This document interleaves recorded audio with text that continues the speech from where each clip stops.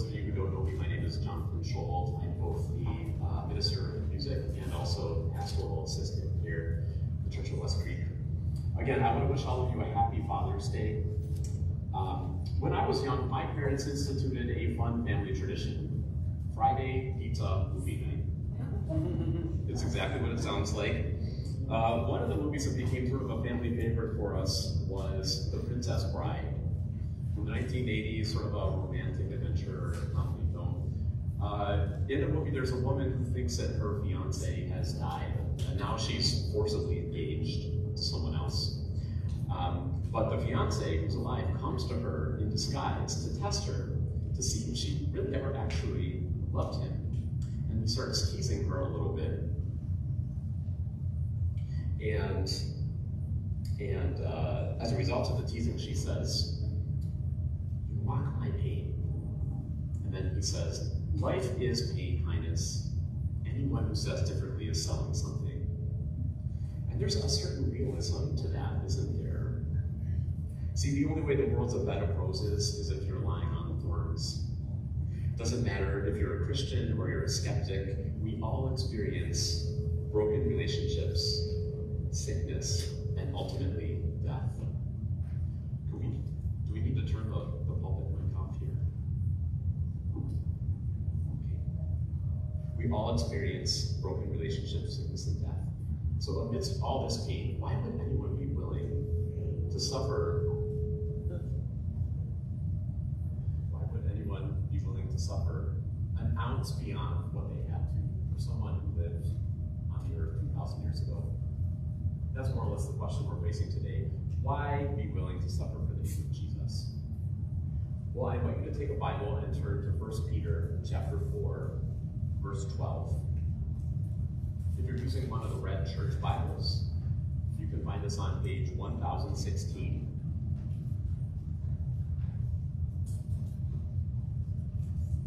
First Peter chapter 4, verses 12 through 19. Beloved, do not be surprised at the fiery trial when it comes upon you to test you, as though something strange were happening to you.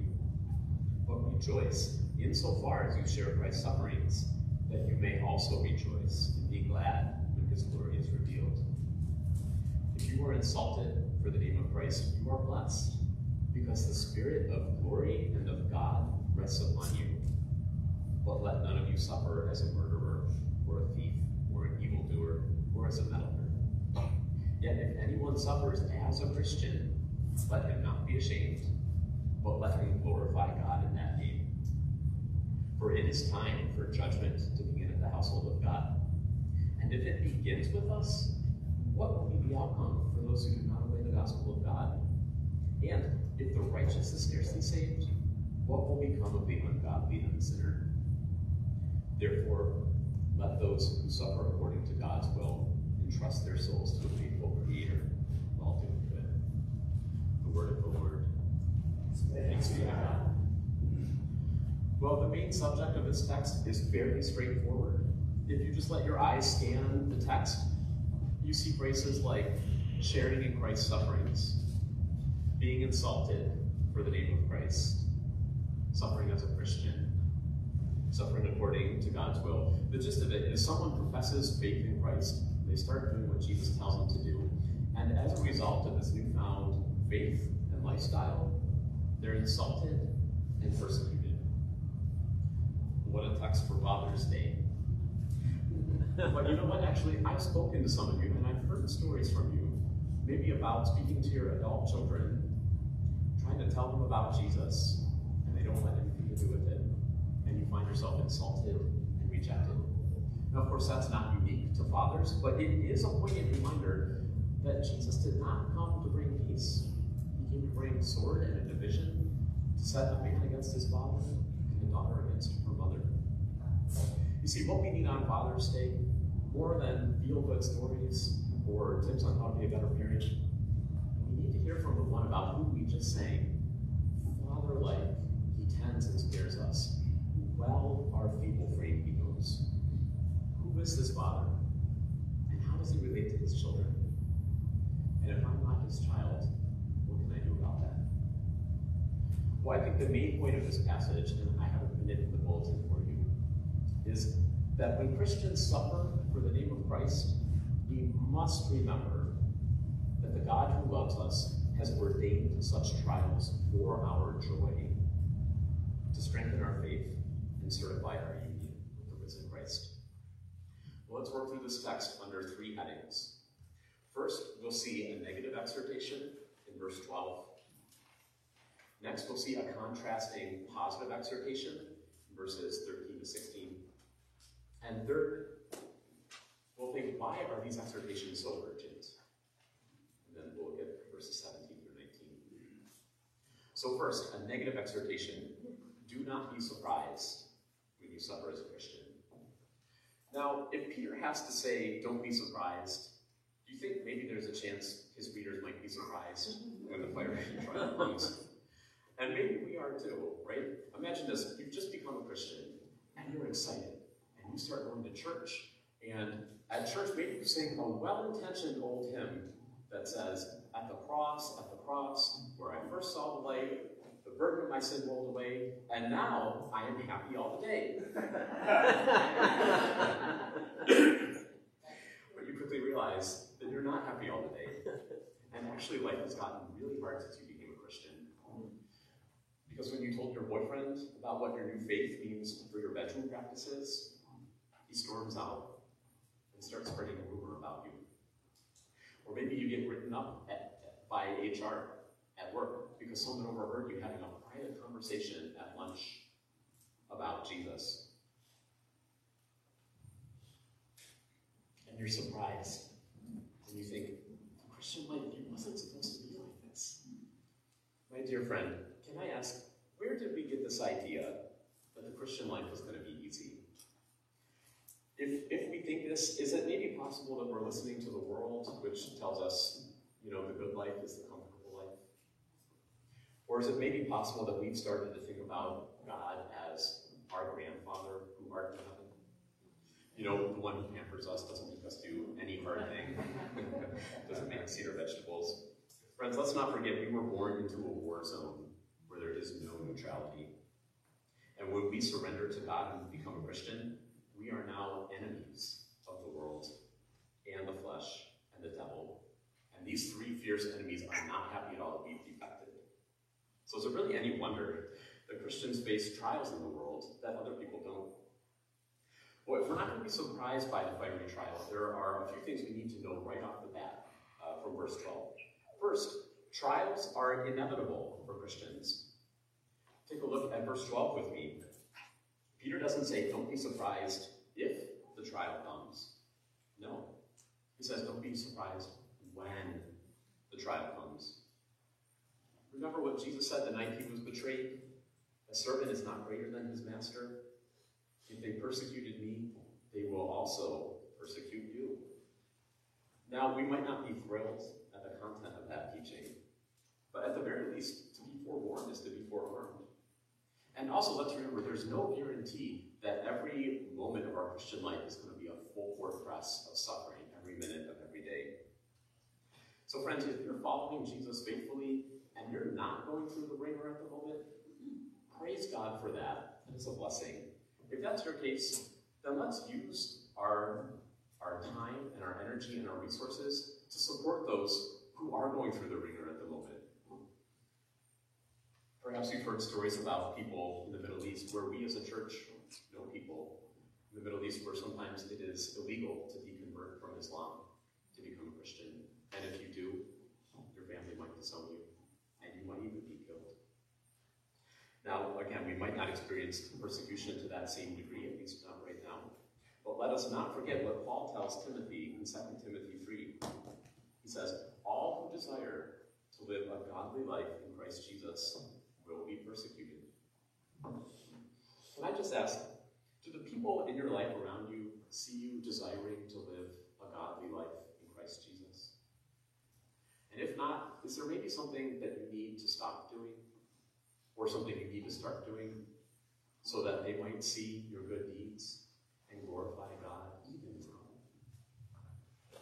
Don't be surprised by trials because they're normal and they're also not pointless.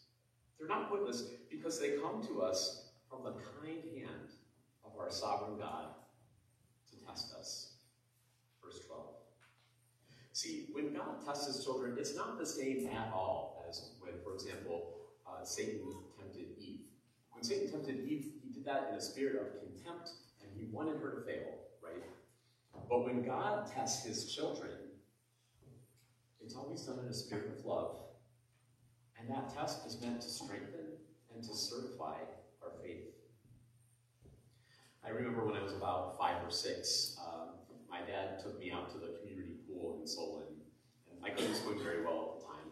So he took me out to the middle of the pool, 5 feet of water, held me at arm's length, and being fairly certain that I wouldn't drown, let go, started walking backwards, and what do? But, what are you doing? I can't swim. Come back here.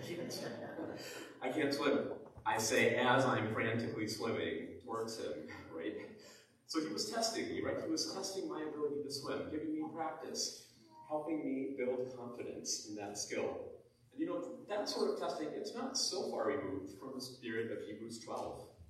My son, do not regard lightly the discipline of the Lord, nor be weary when reproved by him. For the Lord disciplines the one he loves, and chastises every son whom he receives. Remember the story about Daniel's friends? Shadrach, Meshach, and Abednego. They're told they have to worship an idol. They won't do it. And so they're sent to the furnace. Talk about a fiery trial, right? Imagine them almost standing on the edge of the furnace. Maybe they start to feel the heat. Maybe they even start to sing something like, when trials come, forward in the pain, into the furnace. And who should draw near to them in the furnace but a fourth man, one with the appearance like a son of the gods? And then they understood. He's flaring a faith worth more than gold. And here, right here in the fire, his faithfulness is gold. Do we understand what a privilege it is to sing those lines? Do we understand the only reason a holy God draws near to sinners in their trials is because when God's perfect Son faced the worst trial anyone will ever face, God withdrew. My dear friend, when the moment of decision comes, the only way that you and I will be willing to suffer for Jesus is if we come to trust deep down that Jesus suffered for us, to bear the wrath of God for our sin, that we might become his beloved children. Are you beloved by God? Like it says there in verse 12, beloved by God, have you come to know that special, saving expression of God's love that he only shows to those who cry out to him for mercy? If not, don't wait. Ask Jesus right now to save you from your sin. And if you do, the Bible promises to do something far better than being happy all the day. It promises that you'll be blessed with great cause to rejoice, both now and forever. Well, so far we've seen a negative command. Now we get a contrasting positive command. Do not be surprised, but rejoice and glorify God in that name. Now, once again, if Peter has to say rejoice, does it stand to reason that this might not be our instinct when we experience suffering of this kind? You know, maybe we're tempted to lick our wounds, or feel sorry for ourselves, or maybe become really bitter. When this happens, we need to remind ourselves of why it is that we became a Christian in the first place. See, we're not supposed to rejoice in suffering for its own sake. That would be pretty sick and twisted. No, it says right there in the text, we rejoice insofar as we share Christ's sufferings, that we may also rejoice and be glad when his glory is revealed.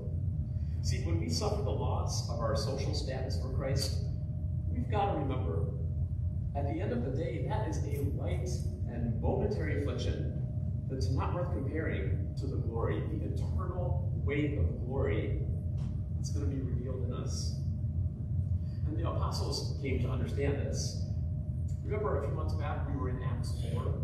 We saw Peter and John arrested and go before the council because they preached the gospel. In Acts 5, they're arrested again and beaten. And Luke tells us that the apostles left the presence of the council rejoicing that they were counted worthy to suffer dishonor for the name. See, they rejoiced because they shared in Christ's sufferings. Now, they didn't share in his work of atoning for sin, of course not. But getting arrested and beaten, that happened to Jesus too.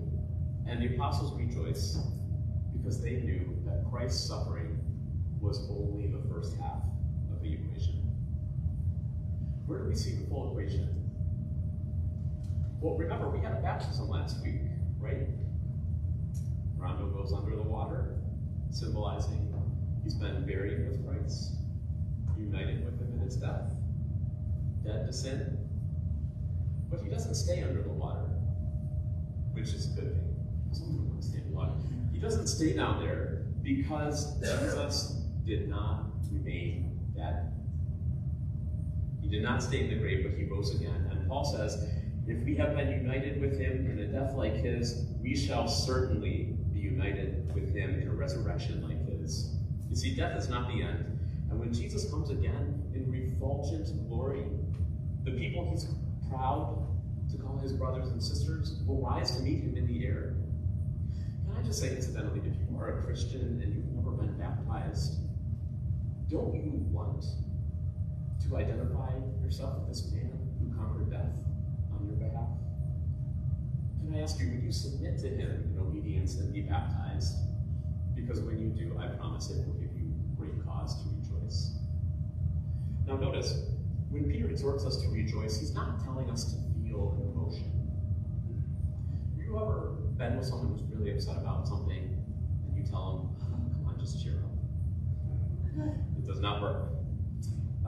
But see, rejoicing doesn't start with our emotions. It actually starts with our mind. It starts with our mind as we remember what we know to be true of ourselves in Christ. It's kind of like in Psalm 42. The psalmist is sad because he's being kind of taunted for his faith. But then he reasons with himself. He says, why are you cast down, my soul? And why are you in turmoil within me? Hope in God, for I shall again praise him, my salvation and my God. Have you made this your habit? When you're sinking down with sorrow, cling to Jesus and praise him for the sure hope of his salvation. You know, I've heard it said that joy is sort of like a strong buoy. You can tie all kinds of weights to the buoy, but if it's a strong buoy, it will still float. And you know, the more we live in the Bible, the more we come to recognize all these different buoy markers of joy bobbing in the channels of Scripture. Think about the Sermon on the Mount. Jesus says, blessed are you when others revile you and persecute you and utter all kinds of evil against you falsely on my account. And what does he say to do next? Rejoice and be glad, for your reward is great in heaven. And Peter must have remembered that because he echoes the Beatitudes here in verse 14. Take a look. If you're insulted for the name of Christ, you are blessed, because the Spirit of glory and of God rests upon you. You see the logic here of how being insulted for Christ is actually not evidence that God's abandoned you. It's actually more evidence that God's Spirit dwells within you. Because think, one of the things the Spirit of God does is he glorifies Jesus. That's John 16. And so if we are willing to glorify Jesus, even though it means we have to suffer for it, what other explanation can there be but that the Holy Spirit is working his Christ-exalting ministry through us? And if that's not a cause to rejoice, I don't have one for you. Now, after verse 14, Peter gives us something almost like a parenthesis. In verse 15, see, when he tells us not to suffer as a murderer, thief, evildoer, or meddler, it's almost like he's referring back to chapter 2. Remember where he said, what credit is it if when you sin and are beaten for it, you endure? The idea here is, if you maybe find yourself in prison for a crime you've committed, or maybe you can't sleep at nights because you're just burning with hatred and bitterness business. Or maybe you just lost your best friend because he went behind their back and meddled in their business. My dear friend, if that's you, you might be a Christian who's suffering, but in this moment, you are not suffering as a Christian. There's no special blessing for that. But there is grace for that.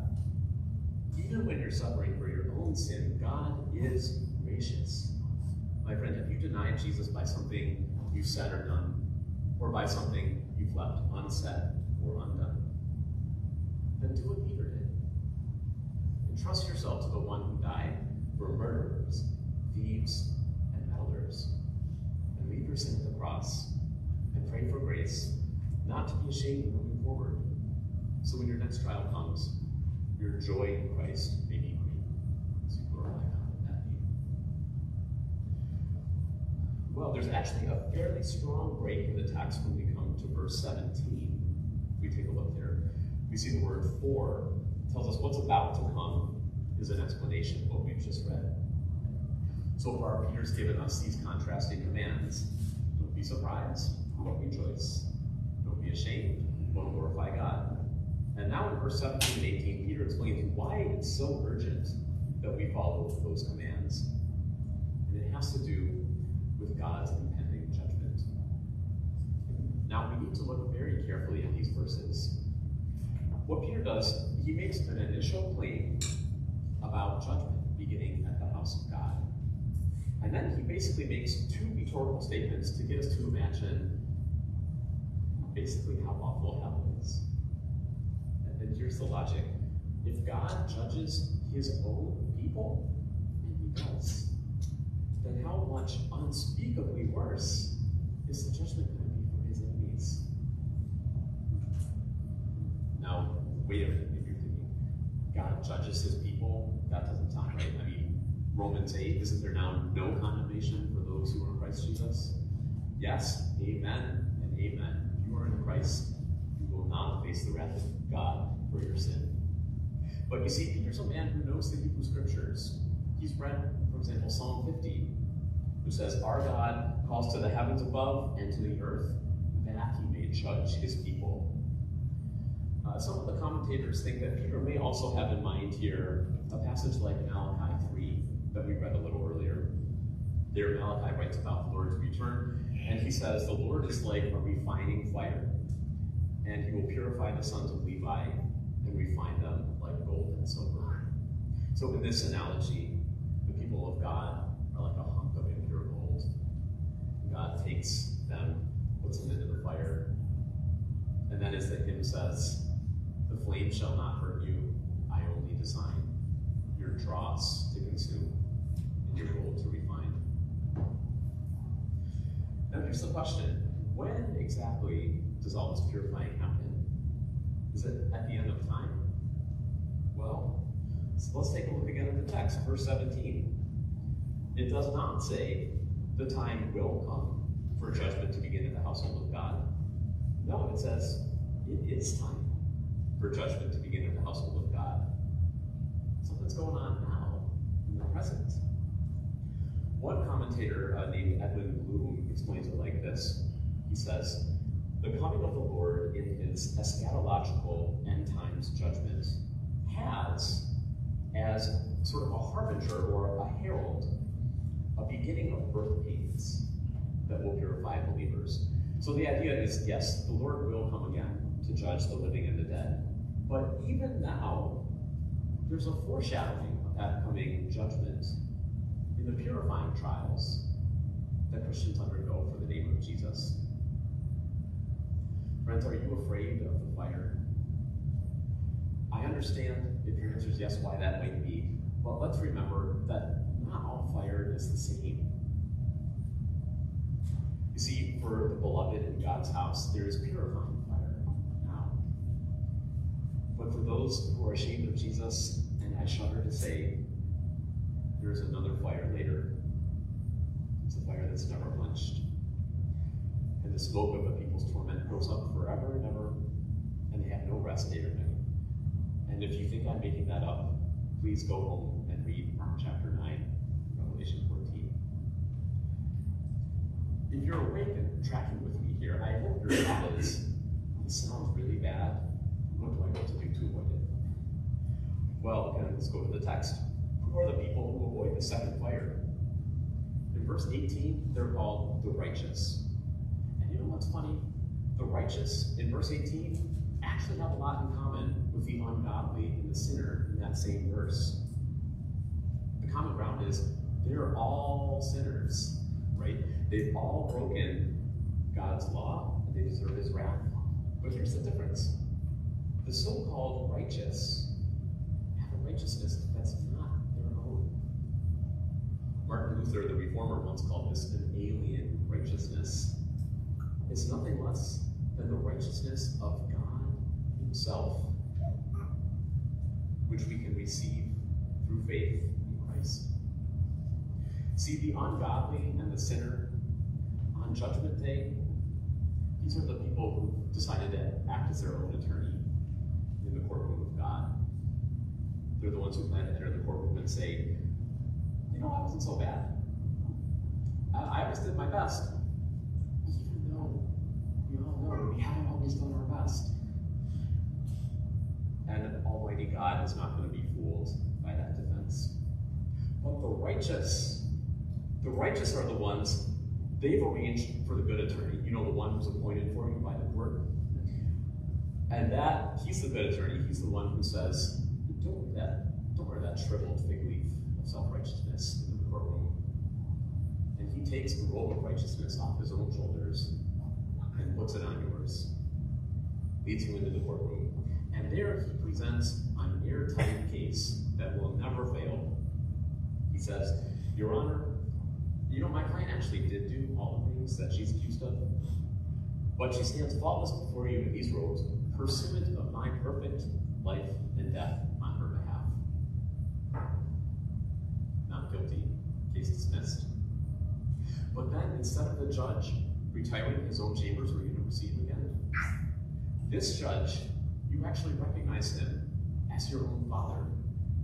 He comes down, and you hear him say, well done, good and faithful servant. Enter into the joy of your master. And all the rejoicing that you did through pain on earth, it finds its fulfillment in a blissful rejoicing in heaven that never ends. My friends, arrange for the good attorney now, because his salvation is sure. See, when verse 18 says the righteous are scarcely saved, and that's from Proverbs 11, that doesn't mean that their salvation is shaky. No. I think D.A. Carson gets it right when he says, the righteous are scarcely saved because the door they enter through is narrow. Members of West Creek, we know this door. I know we do. Have we made every effort as a church to trim the hedges around this door, to remove every obstacle for people who want to enter? So when we share the good news of Jesus, can we strip away any unnecessary pet agendas and just give them the gospel, the whole gospel, and nothing but the gospel? And have we posted guards on the other side of this door so that when the going gets tough with suffering and people want to bolt, there's someone there to encourage them to stay on the narrow path? Maybe we can think about that person we haven't seen at church in months. Or the person you know who, as Jesus said, has had to leave house and family and lands for the sake of Christ and for the gospel. Can we take an afternoon and remind that person what Jesus says, that they'll receive 100-fold more now and in the age to come? It's hard work and it might require sacrifice. So that's why we have to follow our Master's lead. And we entrust our souls to a faithful Creator while doing good. Well, our time is just about gone. But can I tell you one more story? A story about a man who, unlike Daniel's friends, was not spared in the fire. Have you heard the name John Huss? John Huss was a Czech man born in 1369, about 100 years before Martin Luther. And at a time when most people assumed the man-made traditions of the church had equal authority to the Bible, God opened John Huss's eyes, And he helped him to see pretty much what we believe here at West Creek, that the Bible is the supreme standard by which all human conduct, creeds, and opinions should be tried. Well, this did not go over well with the people who were profiting from those man-made traditions. And so they told John Huss, you have to recant your faith, your trust in the Bible on pain of death. You have to take back your beliefs. And when John Huss did not recant, he was burned at the stake. The same thing that had happened to Polycarp about 1,400 years earlier. Friends, how are we going to stand in the fiery trial? Like John Huss, we stand on that firm foundation that's laid for our faith in his excellent word. And we remember God's promise. If we have died with him, we will also live with him. If we endure, we will also reign with him. May God hold us fast to that end. Let's pray.